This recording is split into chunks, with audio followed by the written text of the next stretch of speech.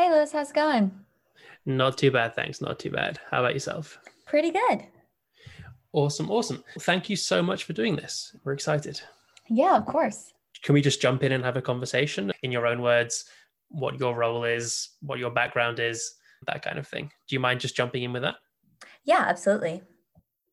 So prior to working at Morning Brew, I was working at Industry Dive. It's a B2B media company in DC focused on, I think now 20 to 25 different industries. So they have industry specific business publications. So they have Retail Dive about the retail industry, Biopharma Dive about the biopharma industry.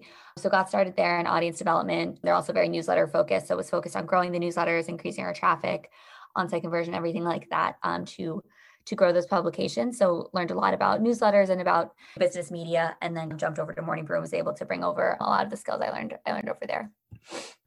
Cool. And for Morning Brew, what does a growth team look like? I think a lot of people listening to this, even if they have maybe 50 or 100,000 subscribers, think growth team, that's what I do on a Wednesday afternoon. What is a growth team at Morning Brew?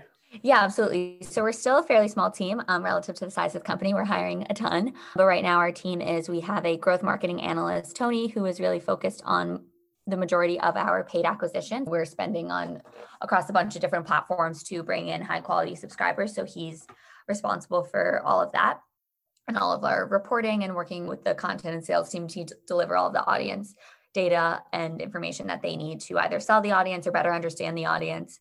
And then we have a marketing coordinator, Sarah, who has a lot more brand and community kind of experience. So she's focused on helping us, build and launch new brands, deepen our engagement with our readers, run our ambassador program, everything like that. Awesome. And maybe that's a good background to dive into kind of a very high level of how you think about growth at Morning Brew. What does growth even mean for you? Yeah, absolutely. I think in the beginning, when we were a single newsletter company, it was purely acquiring more subscribers. So it was just how do we bring more readers in the door and how do we retain them? And that is still definitely more than half probably of what I'm focused on. But what we also try to think about is how can we, deepen their engagement with our brand. So whether that's exposing them to all of the other products we have or getting them to read more content we have, share that content, refer a friend. So all of those things that kind of deepen their relationship with us and really let readers bring more value is really the two separate sides of it. Interesting. So when you talk about the engagement side of things, what metrics are important to you for a subscriber? What are you looking at to tell you whether you're doing a good job or an even better job? Yeah, absolutely. So I would say the first and foremost, and the one we focus on the most is subscribers who open. So we are closely monitoring in the subscribers' first couple of weeks with us, how often are they opening? Because we found that that's typically very indicative of how engaged they'll be over their full lifetime is those first 2 weeks. So we focus a lot on that, as well as the longer term open rate cohort analysis, all of that. But in addition to opening, a subscriber also adds value for us if they are tend to refer more users, obviously. So we, are tracking what kinds of sources are bringing in those types of readers who are, going to refer 3, 5, 10 people, because obviously that brings a ton of value to the business as well. And then what's a bit more difficult to track, but something I want us to get better at is how many readers are engaging with both our content and our ads, understanding where are we getting those readers who tend to click on ads or tend to engage with our content, share our content, everything like that. Brilliant. I'd love to dive a bit deeper into that if you don't mind. And obviously, I don't want you to divulge any secrets that will That's get you okay. fired. No secrets. Brilliant. So the first metric you talked about there, the engagement, the open rates within the first 2 weeks. I'm just interested, is that something where if you can get more people to open more often in the first 2 weeks, it's more likely that they will be retained and carry on being an engaged subscriber? Or is it more an indicator of whether the person who subscribed was a good fit or not in the first place? Yeah, so we tend to think about it more as the latter. I think for a different kind of product, you could maybe think about it more so as the former. Because we've determined who we are, what our product is, we're not necessarily going to say, oh, a bunch of people unsubscribed from this random source, acquisition source we tried out. Now let's go change our product or deliver them something else. So now that we feel like we have the newsletter product down, and while we're always improving it and making it more interactive, trying to keep it fresh and everything like that. We really more so it's the growth team's responsibility to go and find the subscribers who are going to like it as opposed to vice versa. Awesome. So it's giving you kind of like a leading indicator of how effective that acquisition source, that acquisition channel was, as opposed to being something that you think about how to improve those first 2 weeks for different people. Exactly. Okay, awesome. And then that second, obviously you touched quickly there on the number of subscribers who go on to refer people and what source they came from as well, what channel they came from. Mm-hmm. And I do want to touch on the referral side of things a bit, maybe a tiny bit later, but I'm just, it's super, piqued my interest there. Does it make a big difference what acquisition source they came from? Yeah, it actually surprisingly does. It can vary as much as 2 to 3 times depending on where the source came from. And it does usually map up relatively to like how engaged the subscriber is just from like an opens perspective. But for example, recently subscribers who come from like influencer campaigns have tended to refer another user more so than other kind of similar paid acquisition channels in the past. Another source of strong referrals is referrals. So people who signed up via referral are very likely to then refer another person, I think, because they see how the program works, they get why their friend did it, and then they pay it forward and want to get in on the rewards as well. Yeah, it's interesting. So it makes sense if you think about it. I guess they've been normalized to the idea of referring, of sharing this with other people. So it does make sense that they would feel comfortable to go and do that if they're seeing people in their sphere of influence doing that already. Yeah, exactly. I never thought of it. That's amazing. And how does all of that change kind of the way that you approach growth then, when it's not just about getting as many subscribers onto that list as possible, but thinking about optimizing for engagement as well? Yeah, I think especially when you're trying to grow really fast and you are small and you want to have your budget in mind, it's very easy to go after like co-reg sources or just rely on like Facebook and Instagram, which can sometimes be great, but there's just the more like email specific channels that are sometimes a bit more expensive, like sponsoring other newsletters or running programmatic display within email and stuff like that. That's a little bit on the higher end on the CPM side, but it ends up panning out in the long term because those are usually the type of people who will open emails, will subscribe to newsletters and actually engage with them, as opposed to someone who will just like check a box when registering for something completely unrelated and isn't actually that interested in your product.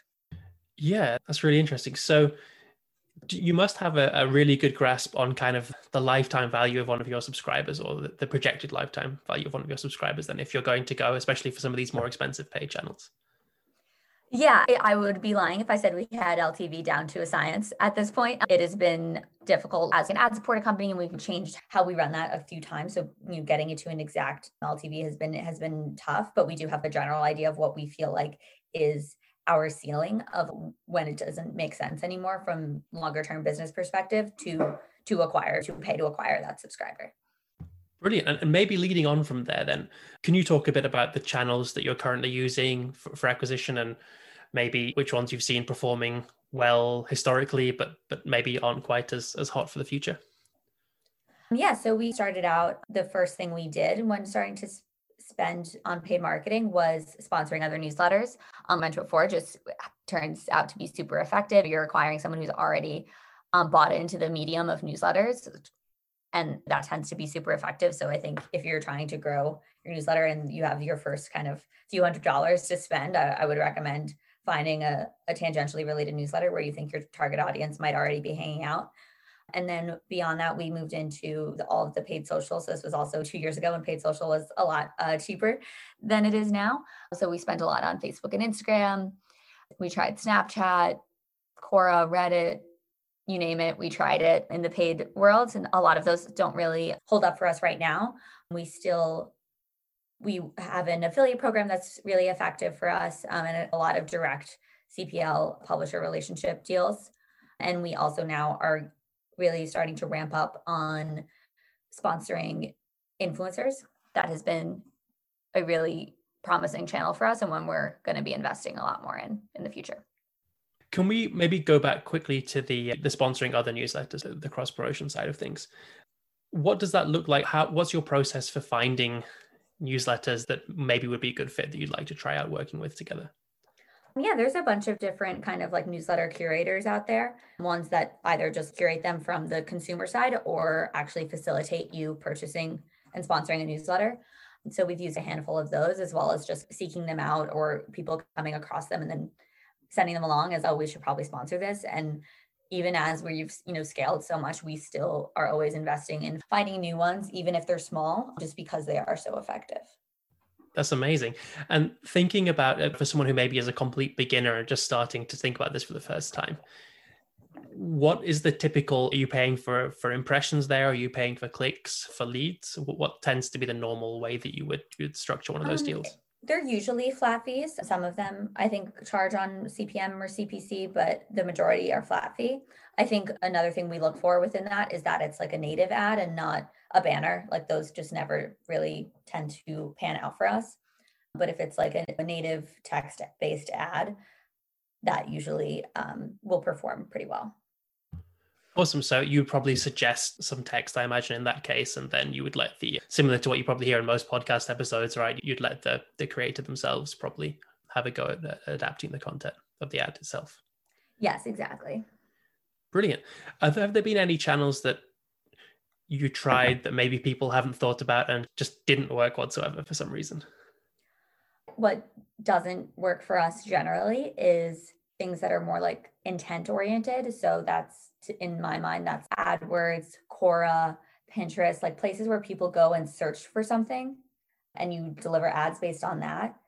We haven't really found success with that because no one's ever, oh, should I go subscribe to a newsletter right now? And then searching for it in some engine. Like we're not like going to satisfy that search intent. So we don't really find success on those kinds of platforms.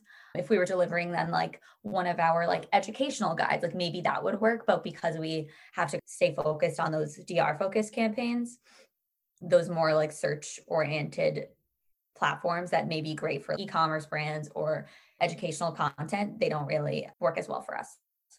Yeah, that makes a lot of sense.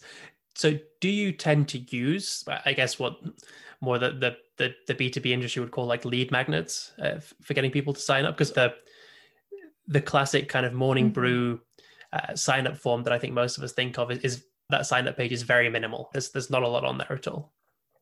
Yeah, definitely. We've experimented with trying to push out content and then try to get people to convert, either gating it or really just putting like a hard pop-up on it. Haven't really seen a ton of success with that for paid acquisition. Since our CAC targets are already so low, we know that when we do that, the quality is going to be lower just because we just created a worse experience. So it usually ends up being a slightly lower quality and then slightly lower cost that doesn't end up offsetting itself. So we haven't really been able to nail that. I think if we were a bit more of a niche newsletter, which I'm sure a lot of smaller newsletters are, like if we were more focused on a specific industry or a specific interest, something like that might make sense, because if somebody was reading about that particular topic and was interested to click on that and then signed up for something, you're probably more likely to find a good subscriber. But for us, business is just very general and there's a lot of content already out there around it. Just by virtue of clicking an article about business news doesn't necessarily mean that you wanted to sign up for a business newsletter in that moment. So I think it's a bit too much of a leap. Yeah, okay, that totally makes sense. So I want to move on to talk quickly about the referral side of stuff as well in a second. Is there anything you can share that you've learned? You mentioned on the influencer side, that's something you're investing heavily in the near future. Are there any lessons you can share from doing that approach to starting that seems to be working well, or maybe any kind of mistakes you made at the beginning that you realized weren't the way to go? Yeah, I think what has worked is when we just test a lot of different influencers focused on different topics. So I think we went in a little narrow-minded, and what we found is sometimes a cooking channel actually does well, or sometimes a guy just talking about coffee does well, like as opposed to we were very focused on like the personal finance and real estate type YouTubers, and those still do well. But what we've found is that there's a lot of different creators can actually work for us, especially since we're a pretty broad target audience product. So being able to set aside some experimentation budget to find additional pockets of what's going to work for us has been really effective. Right. Yeah. And I imagine there are agencies or providers you can work with there to work with those influencers, or do you do a lot of the outreach yourself? We work with an agency right now. Yeah. Okay. Brilliant. And before you get to the referral things, I know you've done giveaways in the past. Are those something that you see in the future? Were they good, less useful going forward? How do they fit into the Yeah, growth for sure. strategy? I think they definitely always back out and are a great growth driver to pack in there every month or so. I do think there is an element of it getting old and it getting stale and it being like, oh, Morning Brew's doing another giveaway. I don't want that to be how people feel about it. So I'm trying to spread them out a bit more and trying just to keep them fresh, even if it means they perform slightly worse on a pure like numbers perspective, but making sure that sometimes it's swag and sometimes it's a MacBook or sometimes it's a trip, just trying to keep it fresh. And also just highlighting the people who actually won. I think that's something we could do a better job of, because I think there are always going to be the skeptics out there who think that we don't actually give out what we say we're going to. So I think being able to be like, here's this person with their MacBook that the brew sent them, sharing a picture of them in the giveaway the next time we promote it, I think would be helpful in managing the brand reputation as we will probably continue still doing them because they are effective, but there's always going to be that kind of trade-off with things like that. Yeah, of course. And moving on to the referral side of things, I know there have been a couple of articles written really in depth about how the referral program was set up. They are, I think, a year or two old at this point. Maybe just for an update, can you give the big picture, 1,000-foot view of where the referral program fits into the growth strategy as a whole? Yeah, for sure. The referral program is still probably drives 30-ish%, if not more sometimes, of our subscribers per month. So it's still definitely kicking after all these years. And we do our best to kind of keep it fresh and introduce new rewards, change up how we're talking about it, and just make sure we're optimizing every piece of it to keep it fresh for people. But we also have new people coming in the door through all different channels who are also inclined to refer people. So it's definitely a huge part of our strategy still. And when it comes to the actual rewards that you have, so you have the mix of the referral giveaway that you run periodically with different prizes that you keep fresh, but you also have the standard milestone referrals with different tiers. Mm-hmm. So a reward, for example, for making one referral, 5, 10, and so on. How do you think about optimizing that to make sure that it's doing its job and it's performing well? Because it must be quite difficult when you have multiple rewards to understand how you can tweak that to make it more effective, which bits are working and which bits aren't working so well. Yeah, definitely. Last year in, I think, January, we decided it was time to give the rewards a little makeover. So we put out a couple of surveys to our readers asking what rewards, people who had already earned the rewards, what rewards did they like the best? And then people who hadn't earned them yet, what rewards were like most incentivizing to them. So tried to get some feedback there. And then we also just have a lot of the more qualitative feedback of readers being like, oh, I can't wait to get the mug, or people being like, this was not that exciting to me. So really just using a combination of both like our gut and this kind of survey data to understand how we can rejigger the rewards to be as incentivizing as possible while still making sense from a financial perspective. So with that, like one of the updates we made was the mug was super incentivizing to people. That people wanted to read Morning Brew, drink their Morning Brew out of a Morning Brew mug. So we had that at 25 referrals, which is like a pretty high tier. And since we wanted more people holding a mug, it's just great for the brand. And it was so exciting for people, we brought that down to just 15 referrals for the milestone for that. And with that, we're now seeing so many more people hit 15 referrals just because we see people sharing on social media, like, I need that mug. I need to get my Morning Brew mug. So please sign up. Things like that, taking that combination of both the actual data that we're seeing from surveys or from the referral numbers, but also just being like, this is just we just want more people holding mugs. Like, that's just good for the brand. We're not gonna be able to measure that necessarily, but it's worth it in the end. And a lot more people now have Morning Brew mugs in their house, which is great. Awesome, the brand exposure. If you were to take that kind of what you've learned there, and I know you touched on a lot of kind of different factors that make a reward more or less successful. If you were to take that and maybe implement that for a completely different newsletter brand, are there any kind of rules of thumb you can pull out of that for what tend to make, or what you think goes into a good reward? Yeah, I think a lot of people now are trying to do referral programs, and I don't know if it's necessarily always the best growth driver, depending on knowing your brand. If it is something that people would naturally talk about with other people, and it benefits them to have another person in their life who's subscribed to it, who they can talk to the newsletter about, like, then that's probably a good sign that a referral program would be great, and that people are building that kind of relationship with your brand that they would want a branded item from you. Whereas I think it's all just about understanding the audience and trying to think about what would really incentivize this person. Cause I don't think doing like a $50 Amazon gift card or something like that's not really like a brand building exercise, but maybe it's not necessarily a branded item that they would want, but it's going back to my example before of if it's an industry specific newsletter or something like that, then maybe they want access to a community of other like-minded professionals, or they want to go to an event or something like that. So I think it's all just about thinking about what your audience would want and what makes sense for your brand, like what world it makes sense for your brand to play in. Sure. And if someone were to start a referral program, what do you think is roughly the right number of subscribers that it makes sense to us to start even thinking about that kind of thing? I don't know if I would say there's like a certain number of subscribers where it makes sense, because I think like scale means a different thing to every different newsletter. But I think it's more of, are you seeing people already sharing organically, like without any incentive? If you start seeing, a lot of people are forwarding the newsletter, a lot of people are saying they heard about it from a friend or something like that, I think that's more of the right time to be like, now it makes sense because people are already organically doing this, as opposed to it being like a certain number necessarily. Brilliant. Yeah, obviously it depends on every different use case, right? I'm sure Mhm. there'll be some people who will do terribly when they have 100,000 subscribers, and some people who would do an amazing job of that with 300. Who knows?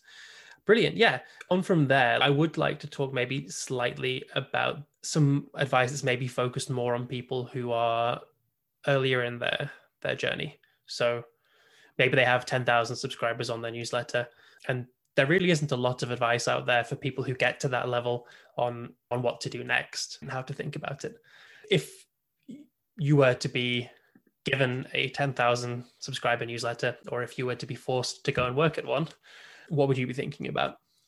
Yeah, it definitely depends. But I think thinking about a way to increase the ability for someone to discover your newsletter or your content or your brand just in general is a really interesting thing to think about, and something that will take more time, but it'll be one of those things that compounds over time once you start it. So whether that's supplementing your having a larger social presence or something like that, just making it easier for people to discover you, I think is is going to be the biggest thing when it comes to now everyone. There's so many newsletters, right?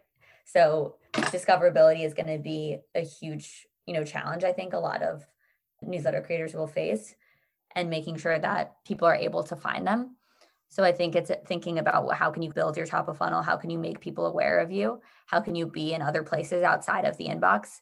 Because it's just only going to get more competitive. So being able to build that top of funnel, I think, will be super important in helping you get to that, from that 10,000 number to the next level. Awesome.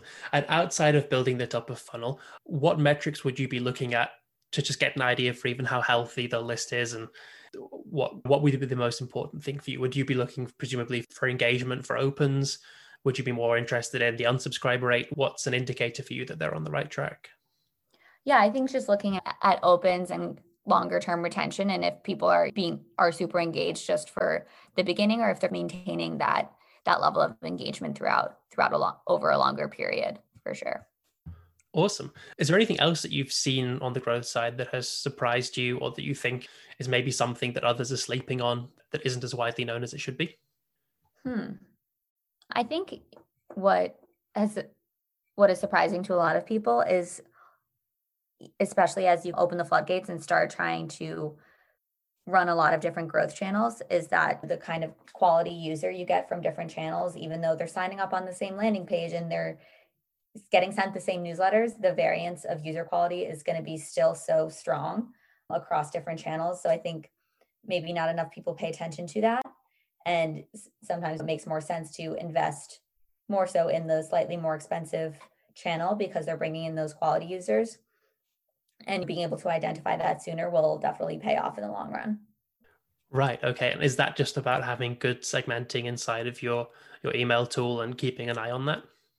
Yeah, segmenting is tough in newsletters because you're not going to not send them in a newsletter and you're only going to write one, I assume.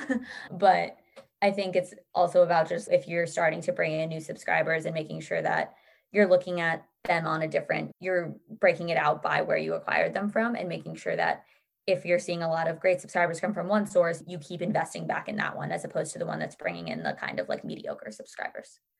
Brilliant. If people want to go and find out more about you and Morning Brew, where should they go? They can check out Morning Brew on Twitter, and we're signing up at morningbrew.com. Awesome. And thank you so much for doing this. Yeah, for sure. Awesome. Thank you so much.